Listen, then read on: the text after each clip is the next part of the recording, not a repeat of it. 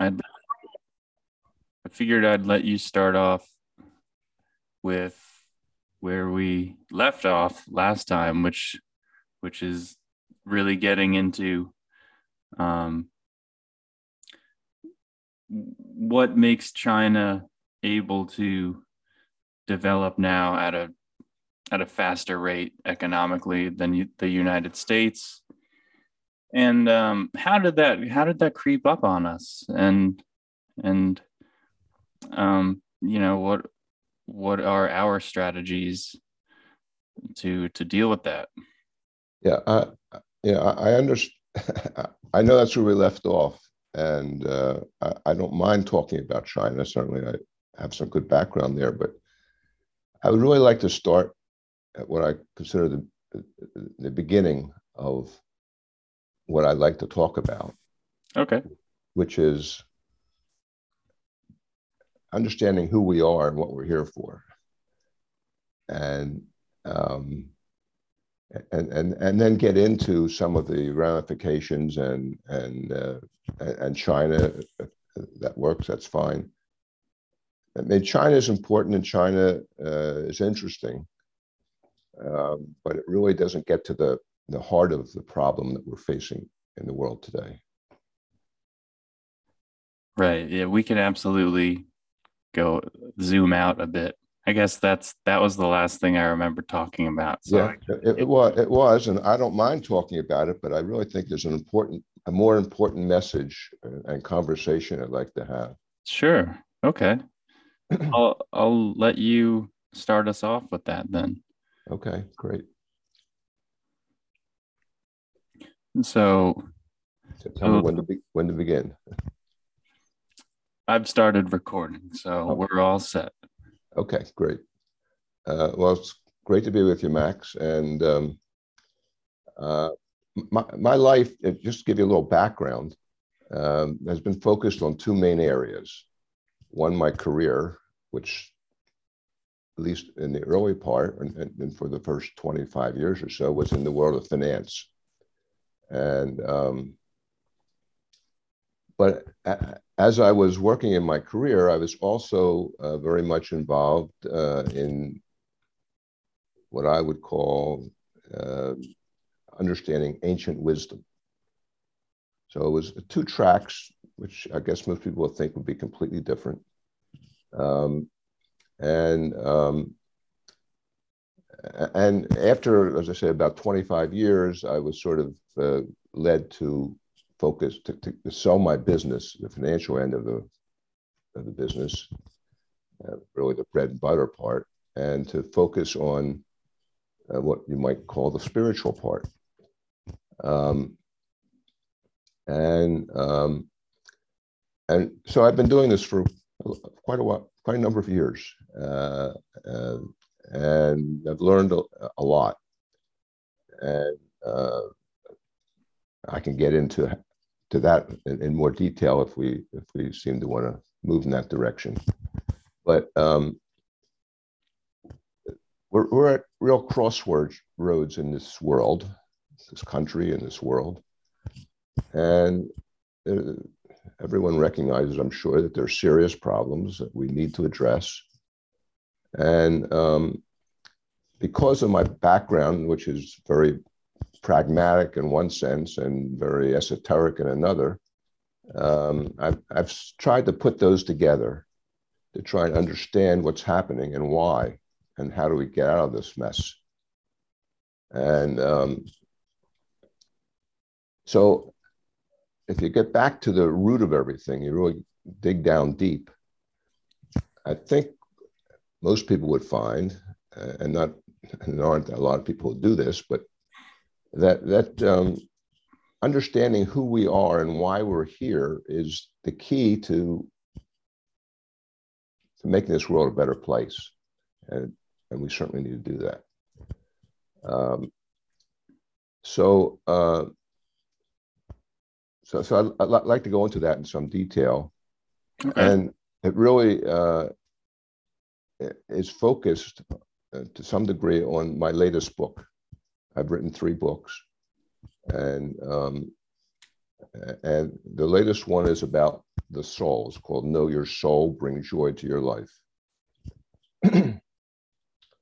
And if you want to know yourself, why you're here and who you are and that sort of thing, you have to go down to who are you? What we really are, because we all get confused. We're in a physical body and we focus on that. And yet we're a spiritual being who is living in the physical. And so it is confusing to everybody. And most people think of themselves as material beings who sometimes have a spiritual experience rather than the other way around. And so if you really dig deep, you find we're all soul. We all have a soul. Now, and this is not religious, what I'm going to talk about at all. It's spiritual, but it's not religious. So we all have a soul, and the soul is the first individuation from what I call source. You could call it God, you could call it creator, whatever you want to call it. So each of us have a soul, and I go into some detail in this book, a book I've co-written with Diana Munz Chen, which explains the different aspects of the soul. And so we have different parts to the soul, and the most dense part and the part that we're familiar with is the physical. But we're really energetic beings. And the physical is nothing more than the energy condensed so that it appears physical.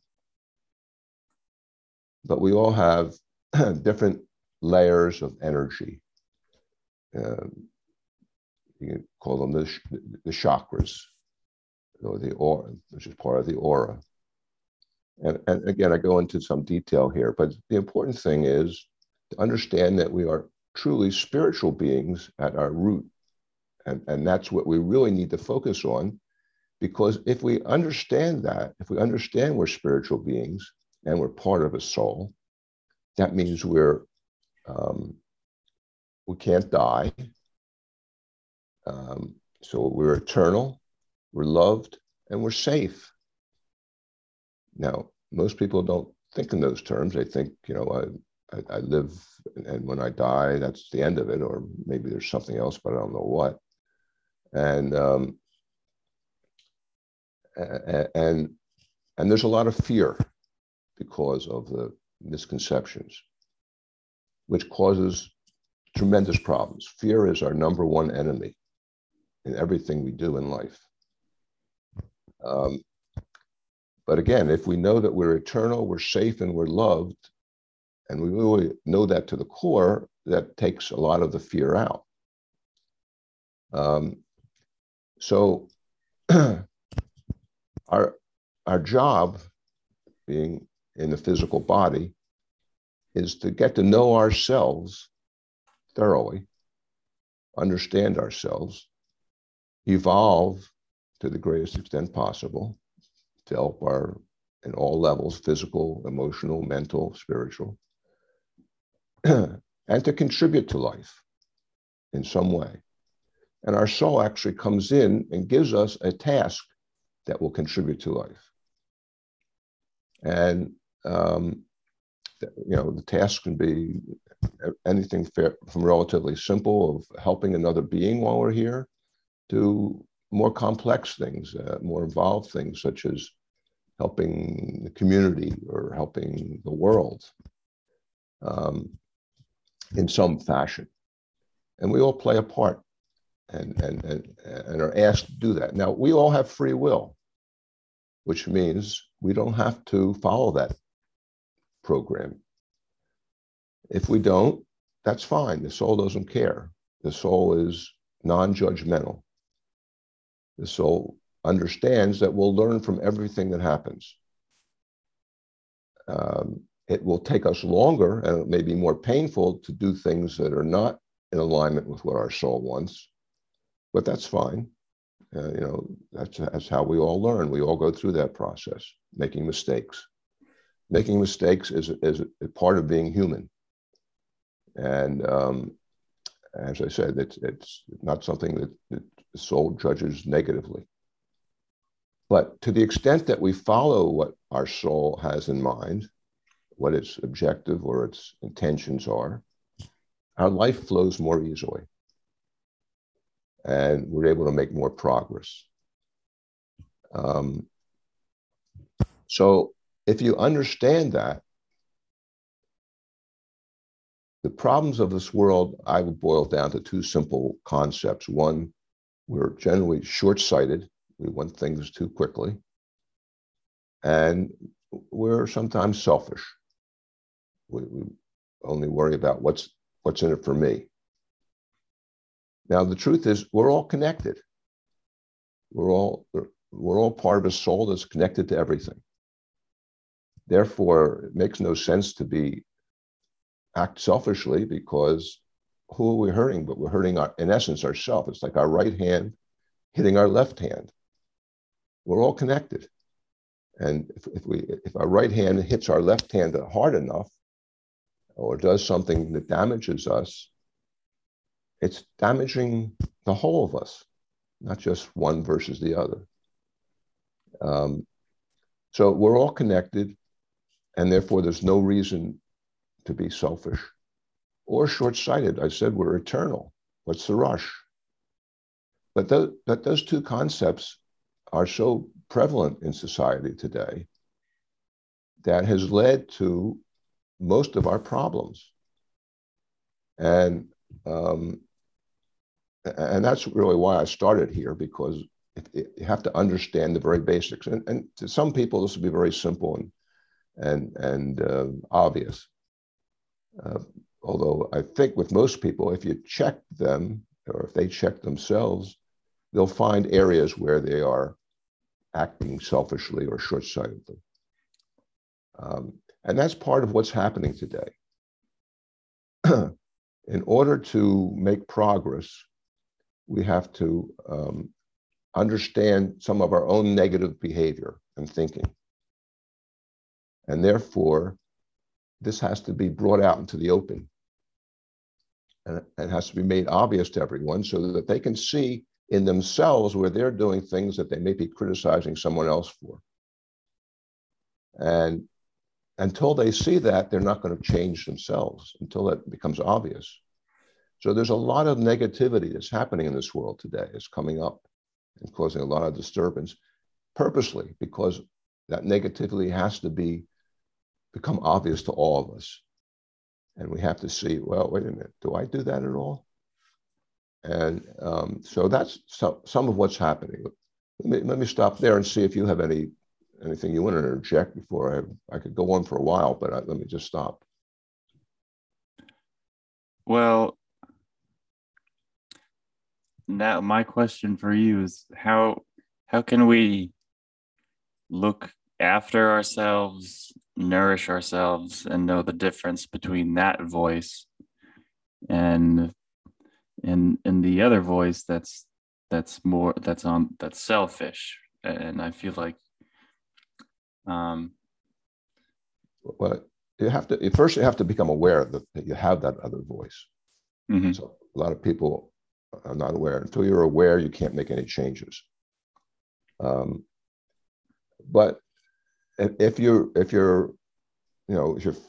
watch what you do and how you think carefully, it'll be pretty obvious to you, either based on what you do or based on what someone else does, and you think, hey, wait a minute, sometimes I do that myself. Then it should be obvious that this is something that needs attention. And so what we're going through now in this world is that things are out of balance. Everything starts in balance and works best in balance. But one of the principles, and that is a basic principle of life, everything works best in balance. But because one of the other principles is that things are constantly moving and changing. Everything from your cells to the stars in the sky and everything in between is constantly in motion, including things that are not so obvious. Like you would think a tree is still and doesn't move, but within a tree, the sap is constantly moving around. So everything in some part of it is moving around. And movement creates change, and change results in things getting out of balance.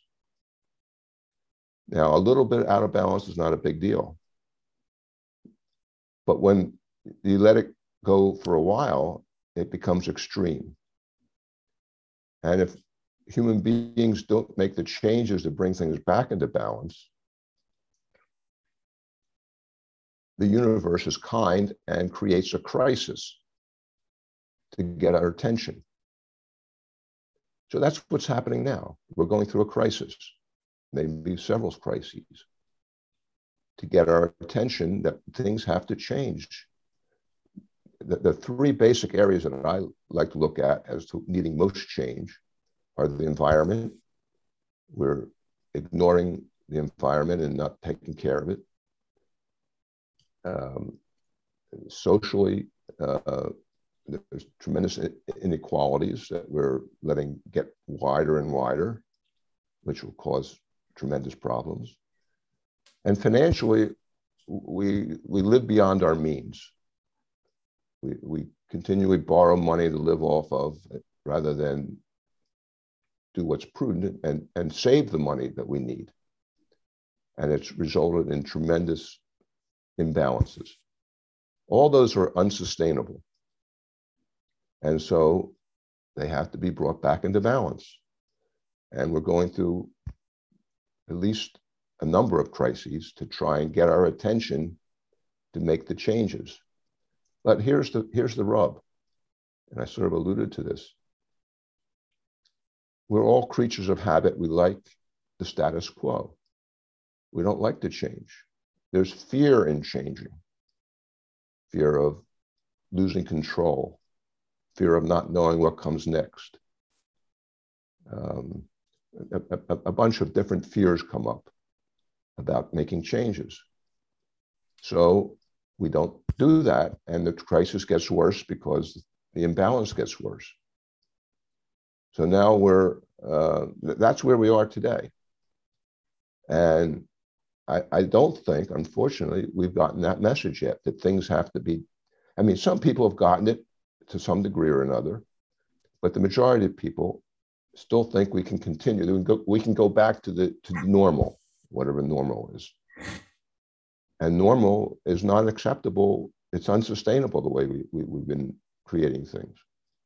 And all this is self-creation. This is not some superior being who's forcing us in one direction or another. We create our own reality.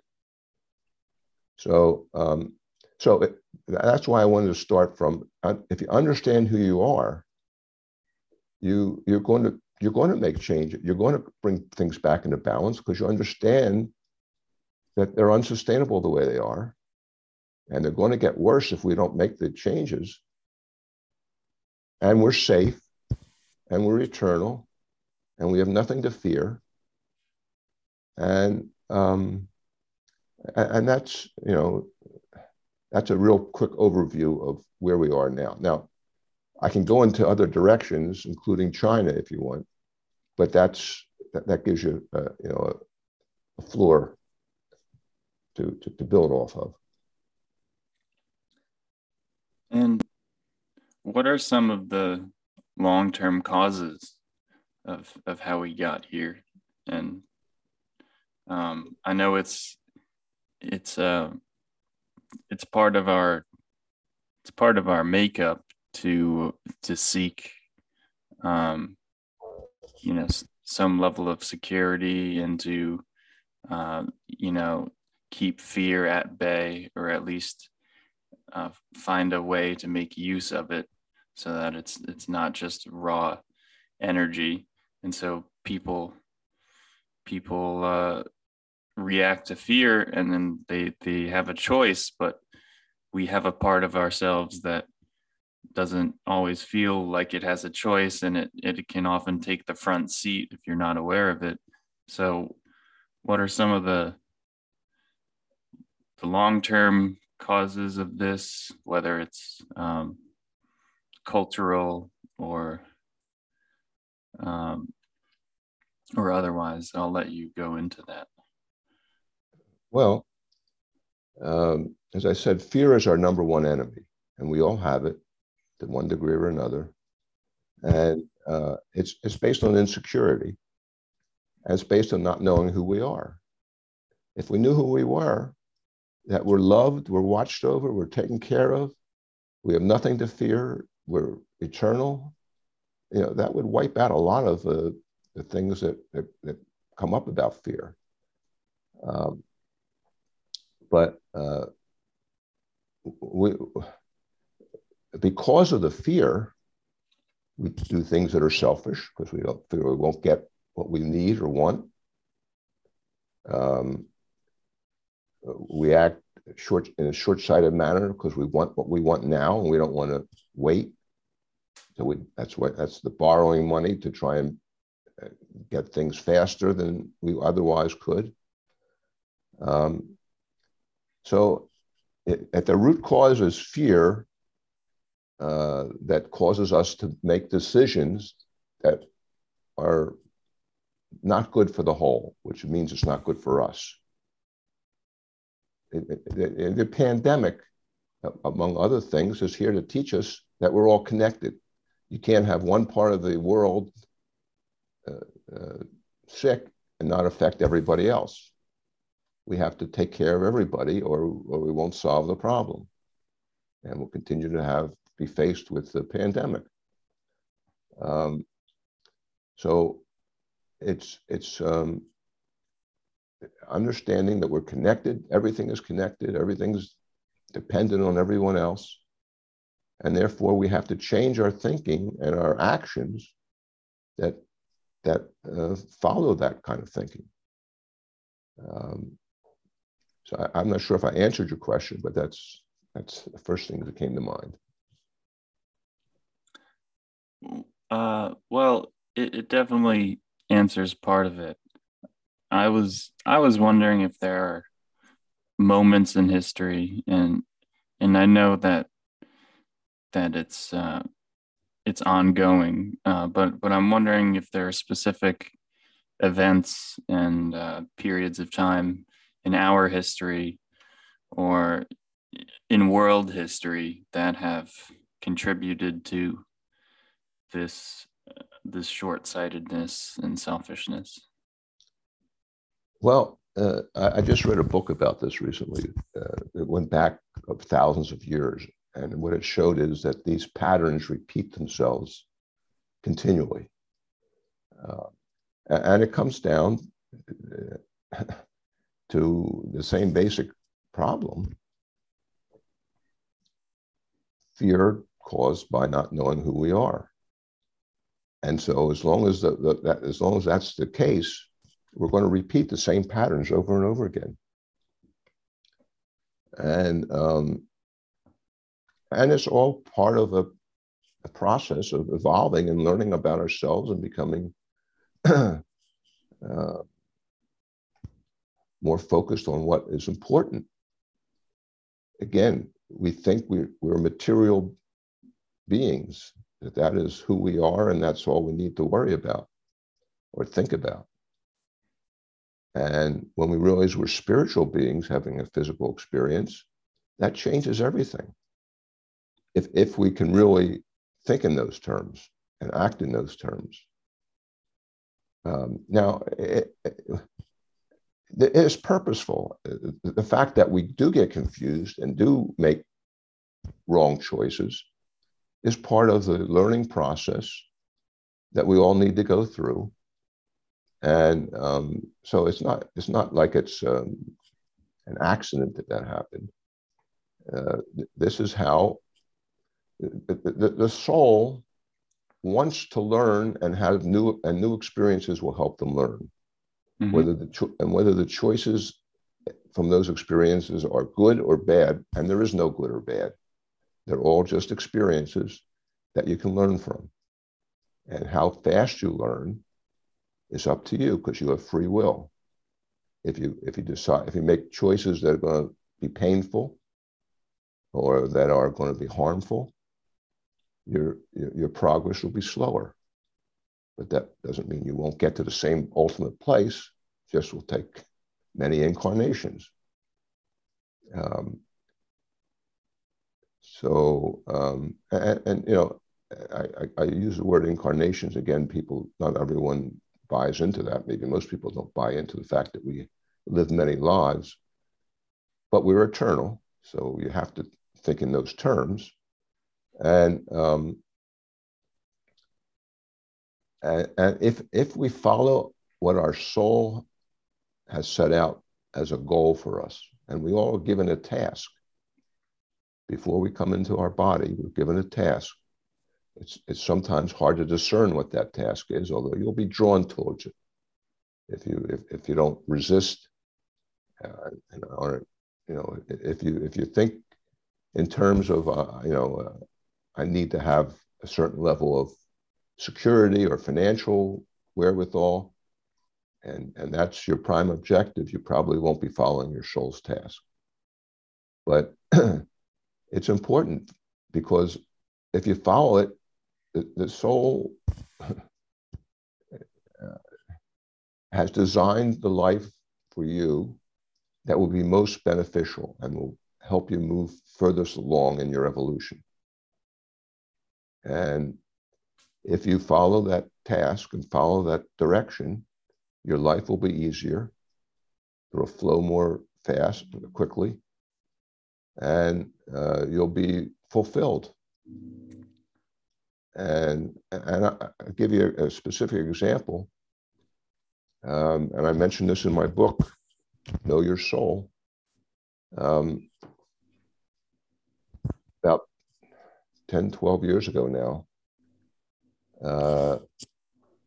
I was, again, I didn't talk much about this, so it's a little difficult maybe bringing this in right now, but I'll just mention it anyway. I've been conversing, you might say, of being mentored by my spiritual guides. We all have spiritual guides, everybody. And I've been doing this for almost 25 years. And about 10 years ago, I was told by my guide that my soul had decided that I should do a reincarnation in the same body, or sometimes it's called reincarnation in the same lifetime. So I went through a process, and I describe it in the book. I won't do that now, but where I was completely, my energy system was completely dissolved and a new one created. Mm-hmm. And that I'm bringing that up only because it's one of the benefits of following your soul's guidance. If you're doing what you're asked to do and you've completed most of that, rather than coming back to this world of spirit out of your body, you can continue on and do some more, make some more progress. So this is just, I'm not sure why I got onto that track, other than we are eternal, and we have if following the soul's guidance in this lifetime will be the fastest way and the most fulfilling way of living your life, and it will add to make the world a better place. I have to say that there aren't a lot of people who are doing that because the world is in a shambles. And so that's why we really have to get back to the basics and understand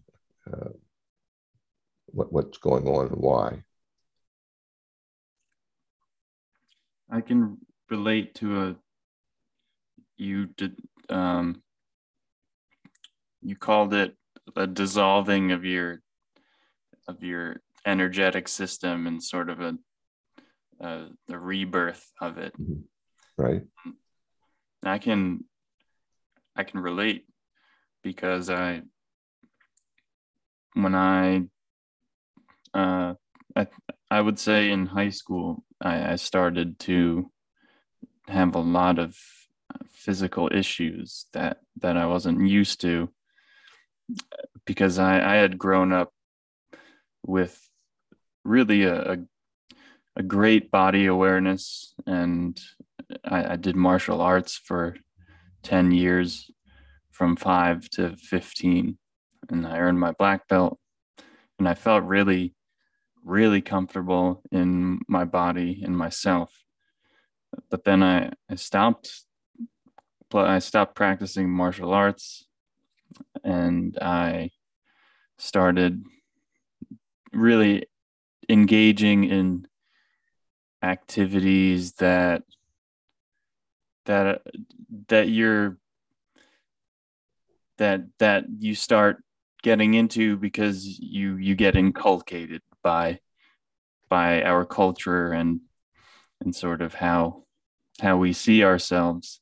And some of those things involve like weightlifting and you know, sports and but also things like neglecting my nutrition and not sleeping well.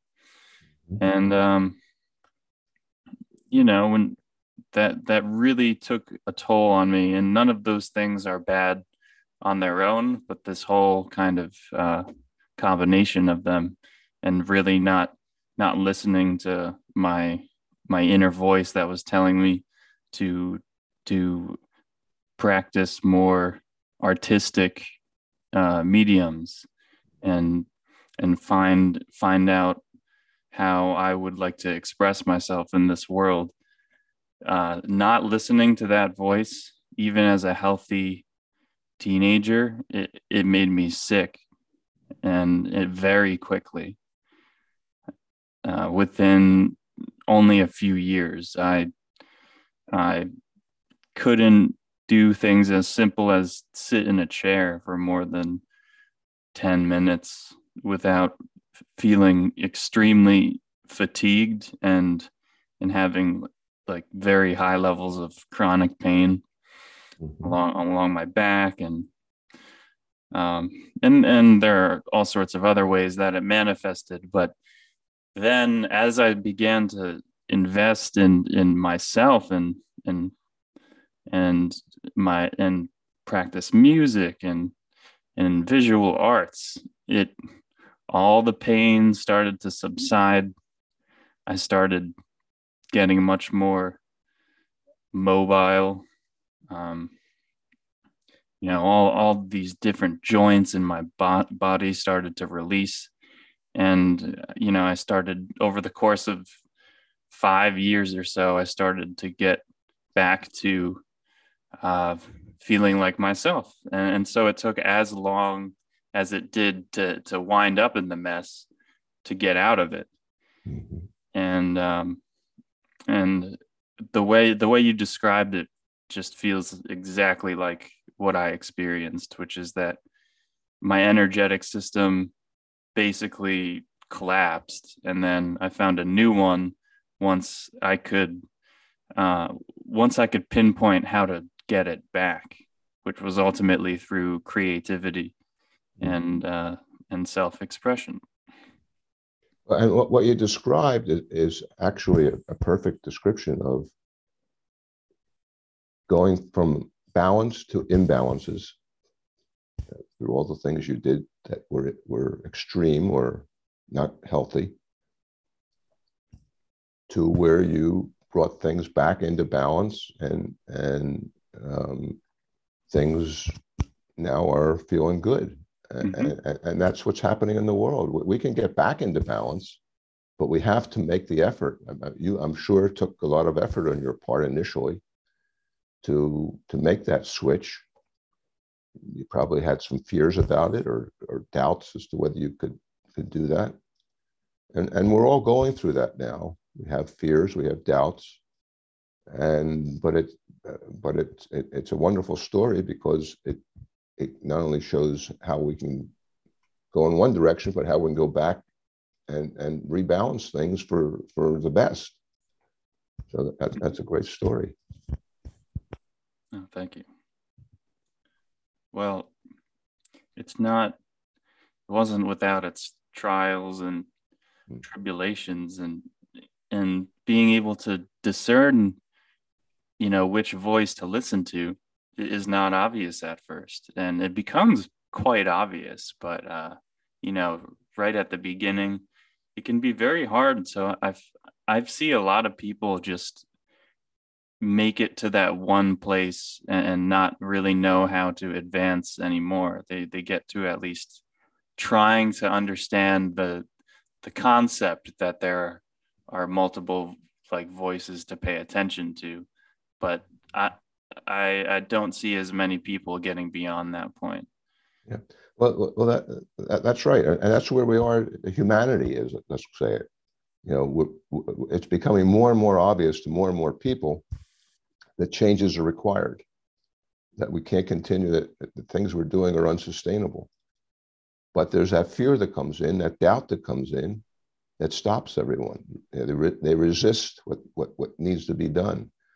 And the truth is that will require some adjustments and perhaps some level of discomfort. Mm-hmm. But we've gotten to a point where we need to go through that if we're going to make progress, if we're going to get back to where we want to be. I mean, that's the stick that's being held out. Do you want to continue the way things are going? I don't think anybody really does. I guess there are some that think that way, but if we look around, we know that things are not right. Inequality is rampant, and debt is way too high, and financial systems out of whack, and the environment is reeling and has real problems. We got to change those things, but it will take some sacrifices because we overdid it in one extreme. We got to go back to the other way, and just to tie in the China thing, since we talked about it in the very beginning. Mm-hmm.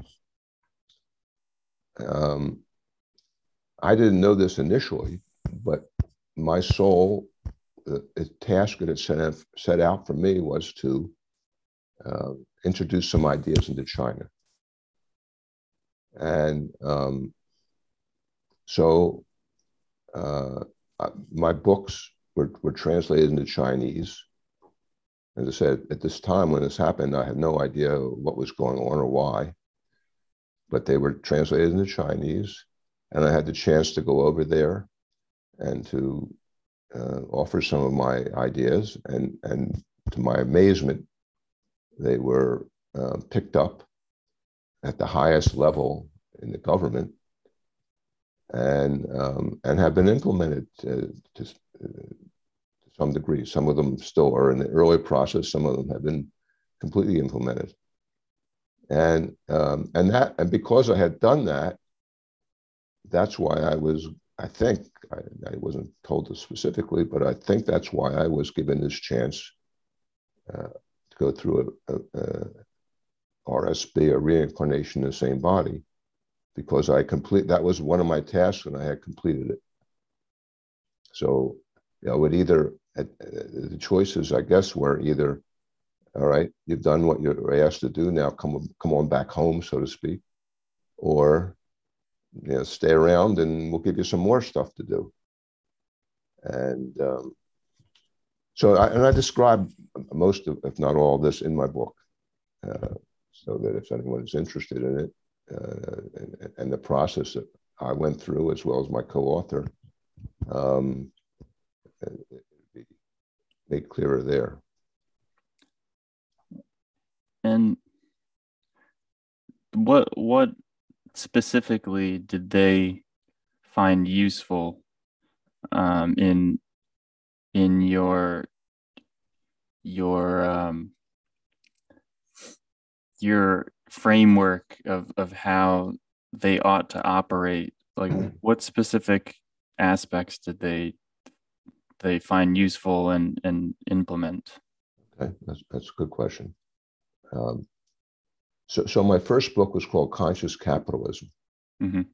and in it, and it can be described in two different ways, but I'll do it in the most elementary way, I suppose.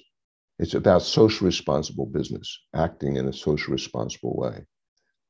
That term is now morphed into corporate social responsibility, or ESG, environmental, social, and governance.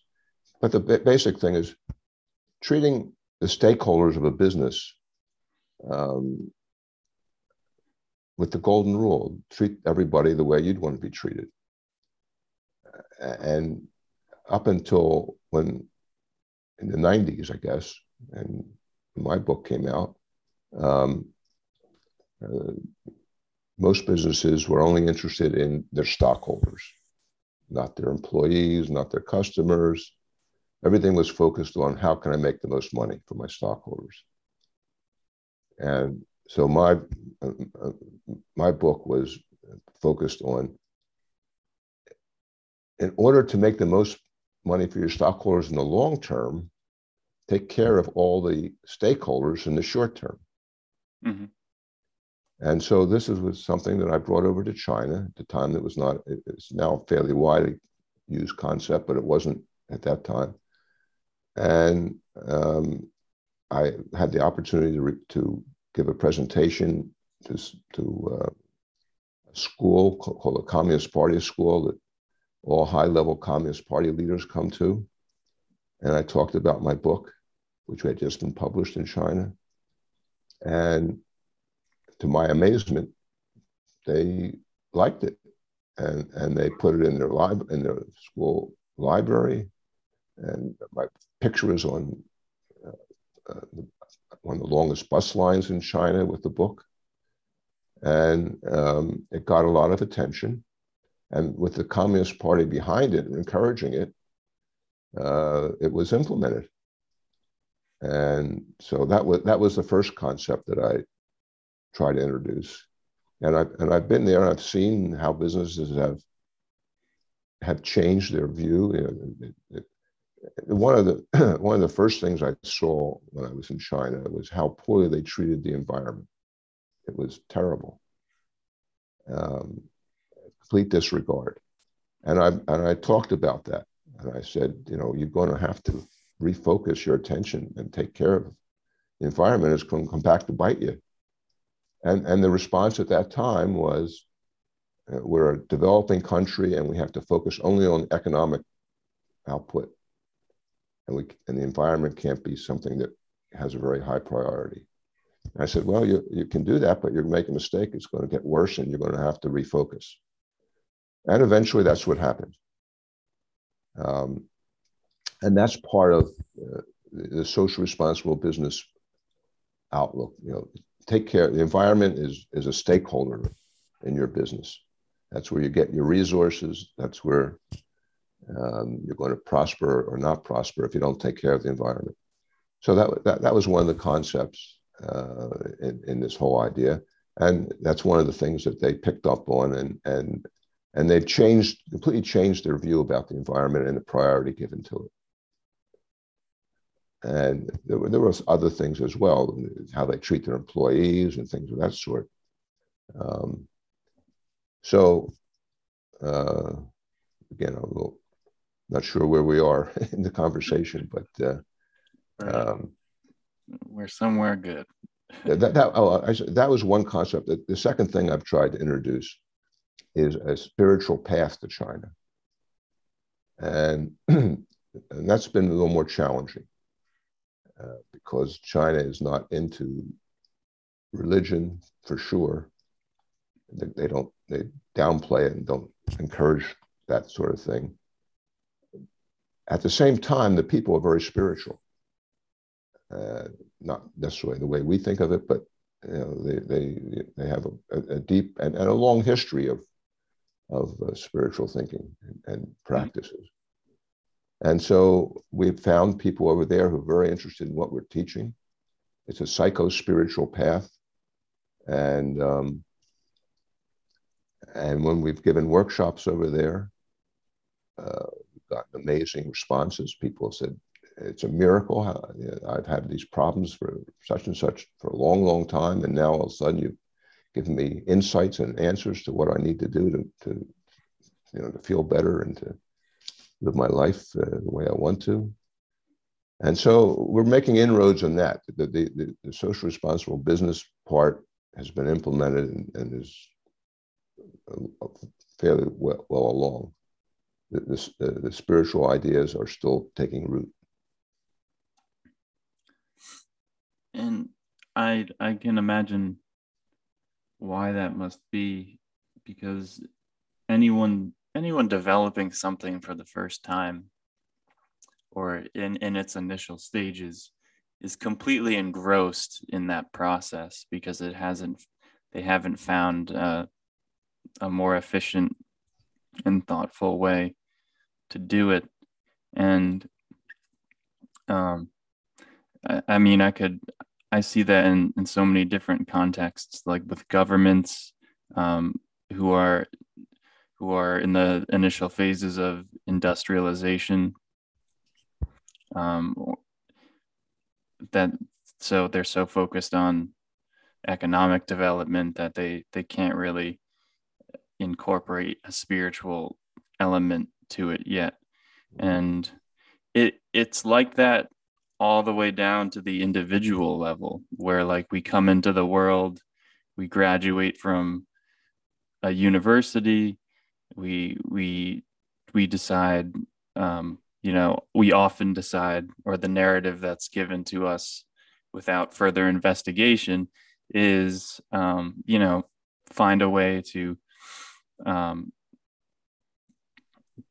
have a livelihood, and how that happens is not as important as making sure it happens.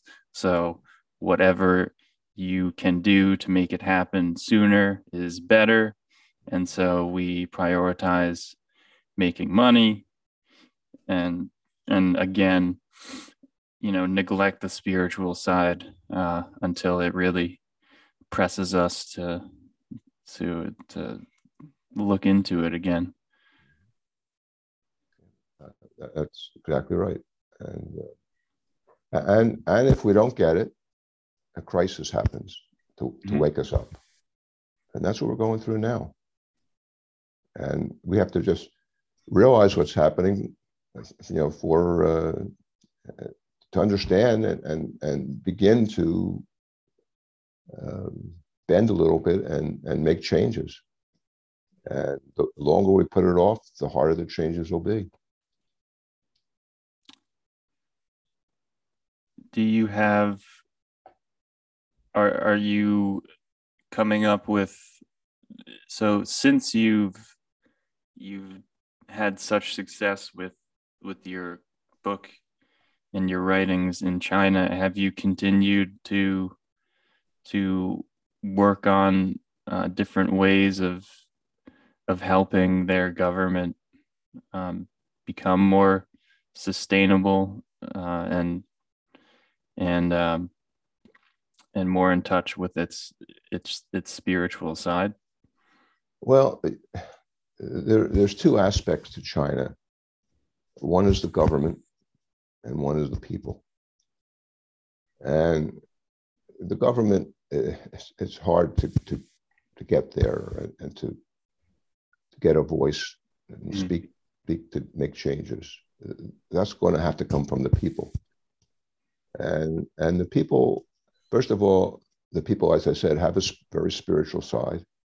And an awful lot of Chinese people who have some education have traveled now throughout the world.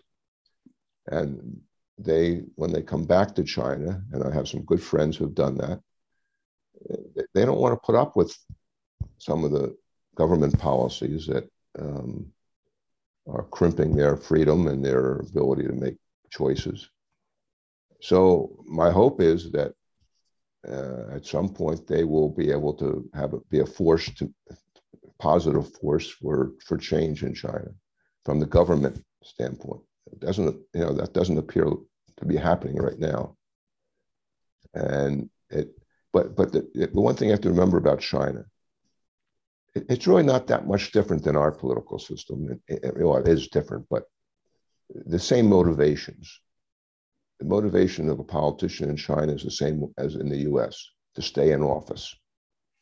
And the only way to stay in office is to have people, the populace, not throw you out of office. And in China, that means social unrest. If there's the government leaders are frightened of social unrest. So they do what they have to, or what they think is necessary to keep that from happening. Here, we do it by giving people benefits, financial and other benefits. There, they do it somewhat different ways, but the whole focus is on staying in power. So I think, I'm hopeful that between all the citizens that Chinese citizens who have traveled and see a different way of doing things, and it's more to their liking, and those that the common people there who have a strong spiritual background or spiritual leanings, I guess, will at some point make their voices heard.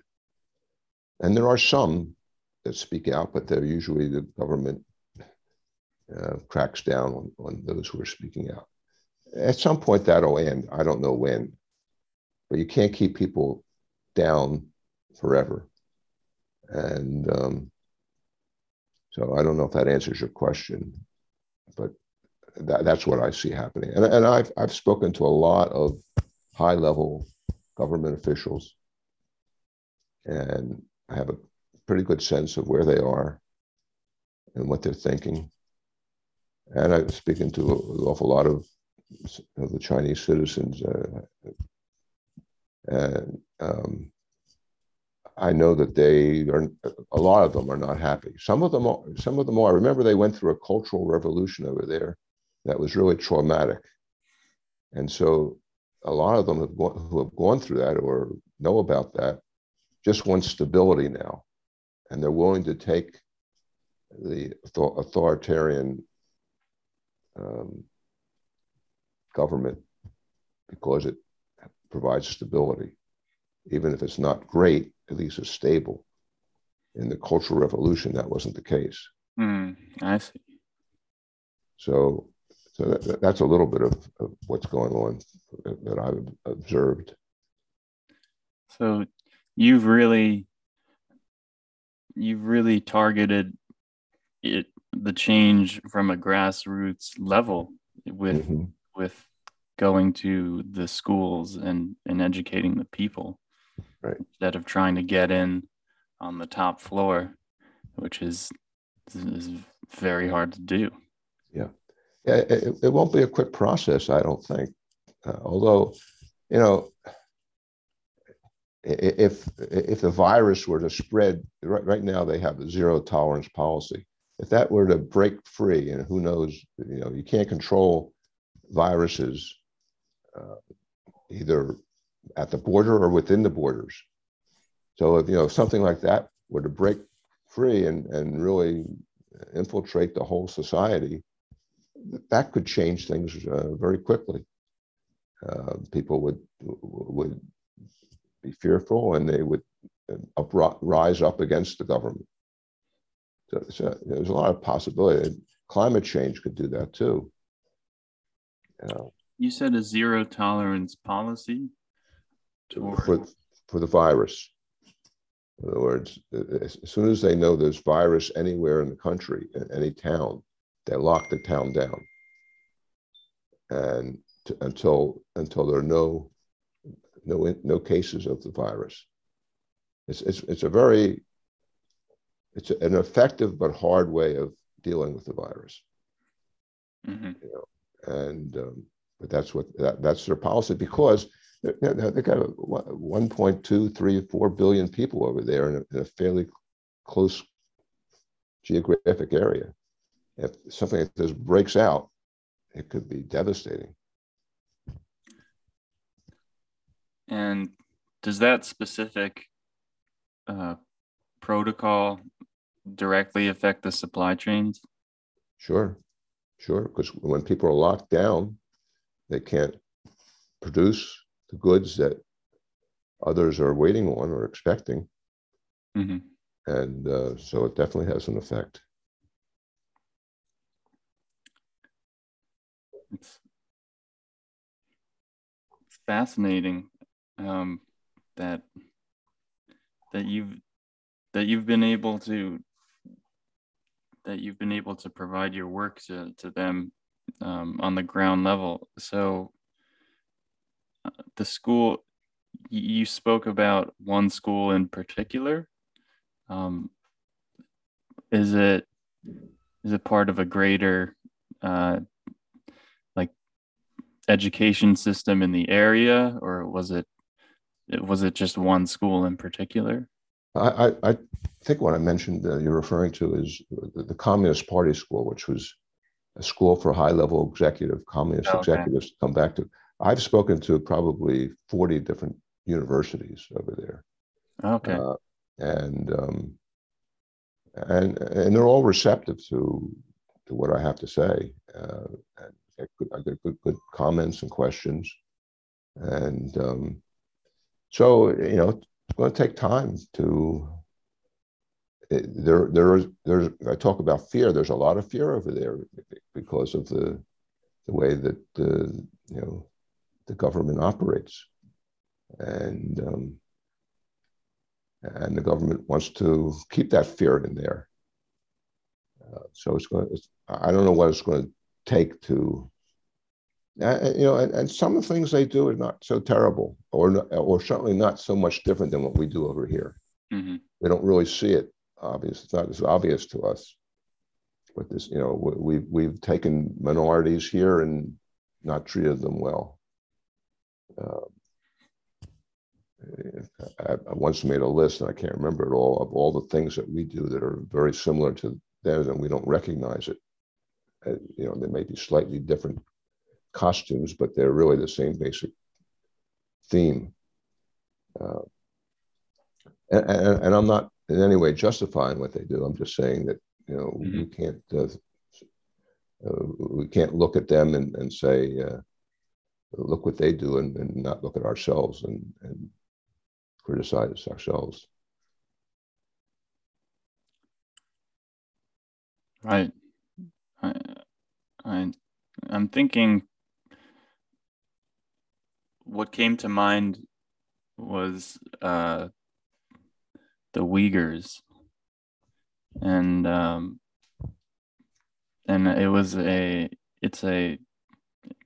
their people being imprisoned was something I really didn't know about until 6 months ago. I didn't know it was a specific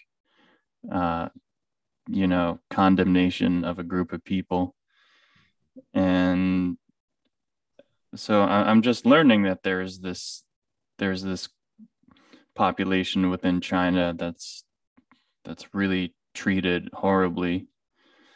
And I met one a gentleman who still has family there, and he's Uyghur. He speaks Uyghur, and he speaks a variety of languages, but he still has family there, and so I really got to hear firsthand how bad it is, and to think it was something that I was completely unaware of, or unaware of the fact that it was a specific population and not just China treating their people poorly in a general sense.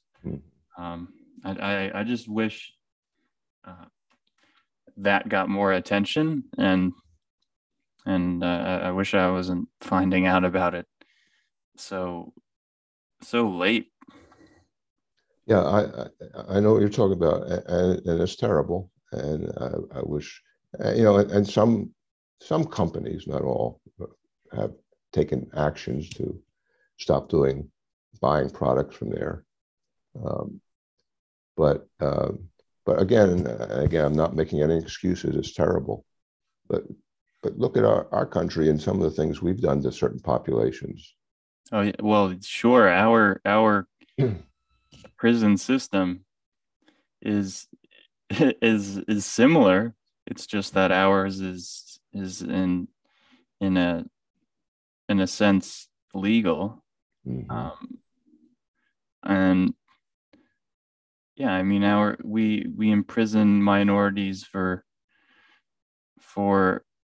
any trivial reason, and so I see how you can draw that parallel to what they're doing.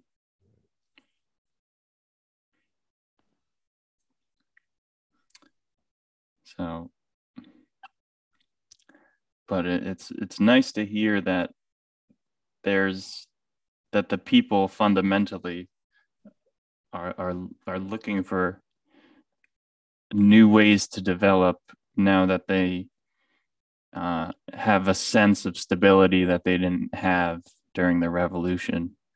It's it sounds like there's hope that they want to change, and that they know now that there is life beyond um, the extremes of revolution and rigid stability.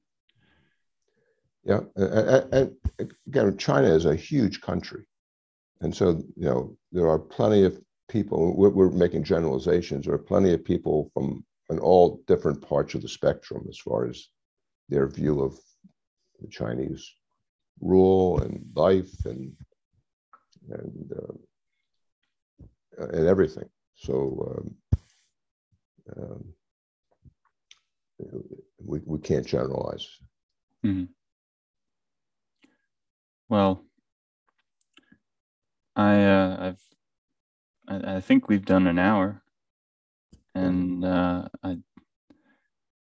is there anything else that you would like to touch on? Well, I could go for a while, but Yeah. I think we've covered the highlights. As I say, the key is knowing yourself, who you are and what you're here for, and living accordingly. And don't get caught up with the fact that the material aspects of life, which are important, and I don't deny anyone wanting them, and but just don't make that the sole focus of your life. Mm-hmm. and see the connections and the how we're all alike rather than all different, because we are. I guess that's something I should mention. I've gotten to know Chinese people, and I've traveled to 50 countries or thereabouts. So I've met a lot of different people and a lot of different cultures. We're all the same. We have the same fears, the same desires, and we're all connected. We're all one. So start thinking in those terms, and we'll be able to solve some of our problems. If we start thinking we're all separate and one against the other, we'll continue to get out of balance, further out of balance. Well said. Well, I would love to continue our discussion at some time in the future. I've really enjoyed talking to you and hearing about your work, and I'm glad we could reschedule. Okay, great. I appreciate the opportunity, and I'll be happy to talk again some other time. Right now, there's with the lockdown, there's not a lot, not lockdown, but with the virus, there's not a lot of opportunities to get out. Right. Yeah. Well, I don't know how much the situation is going to go back to normal. I feel like people have these high hopes. Um, I think there's there's no return, and I don't feel like that has to be that has to have a negative connotation. But I think we're in a completely different place now than that we've been in this for 2 years. Yeah. Well, I hope so, and I think you're right, and we have to get out of the idea of going back to normal, meaning what would happen before, because that's not going to get us what we want. We Mm-hmm. don't want some of the things I talked about that are obviously out of balance. So we have to stop thinking about, boy, if I just things would just return to normal. Um, we want we want things better, but not what they were before.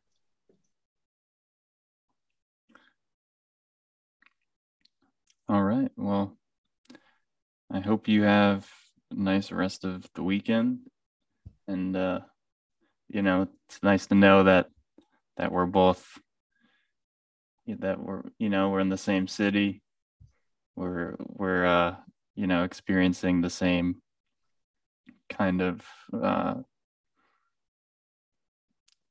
the same culture and customs of of the East Coast. I feel like it's a very special kind of uh,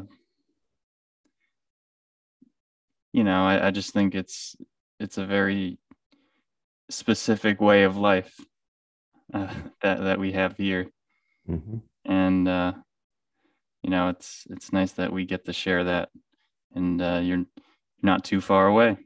Good. Well, I'm happy to keep in touch, and hopefully we'll talk again. Sounds good.